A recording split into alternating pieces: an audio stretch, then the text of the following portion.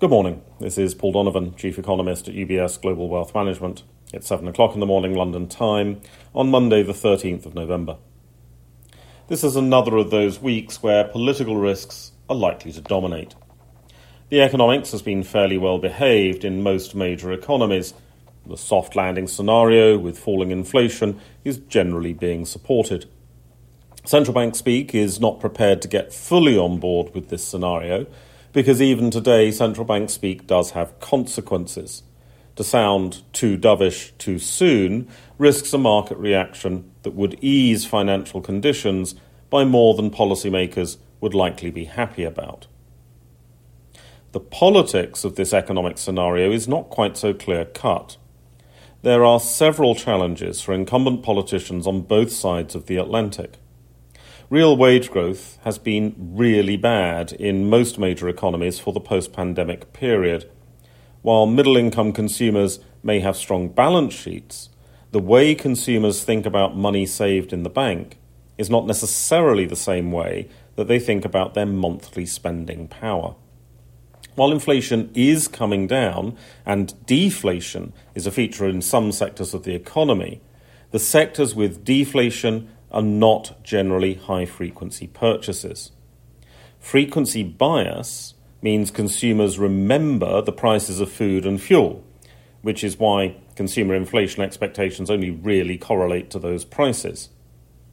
There is also a tendency to confuse price levels with inflation as a price change, and after so long a period of low inflation, consumers resent the fact that price levels are not what they once were.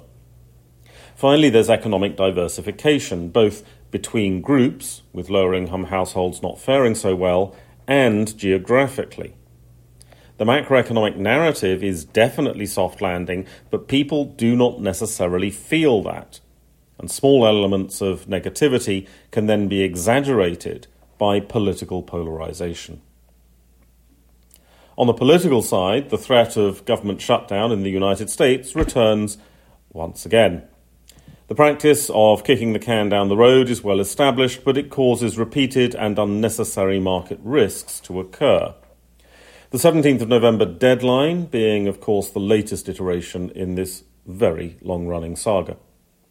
One of the credit rating agencies, it doesn't matter which, is putting the US credit rating outlook on negative. This doesn't really matter other than for the purposes of political point scoring and media headlines, but there is likely to be quite a lot of both of those this week. US Speaker Johnson has proposed a compromise which is set to be voted on tomorrow. This divides the next shutdown deadline, the threat being split between January and February, which might risk doubling the opportunities to add uncertainty risk premia into financial markets.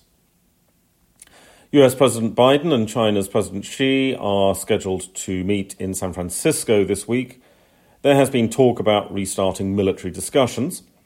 However, most of the Trump administration trade taxes on US consumers of Chinese goods are still in place, so significant economic changes seem relatively unlikely at this stage. Signs of improving relations at least suggest that there will be no deterioration in the economic relationship for now. But with an election year looming in the United States, investors are unlikely to place too much certainty in the medium term. That's all for today. Have a good day.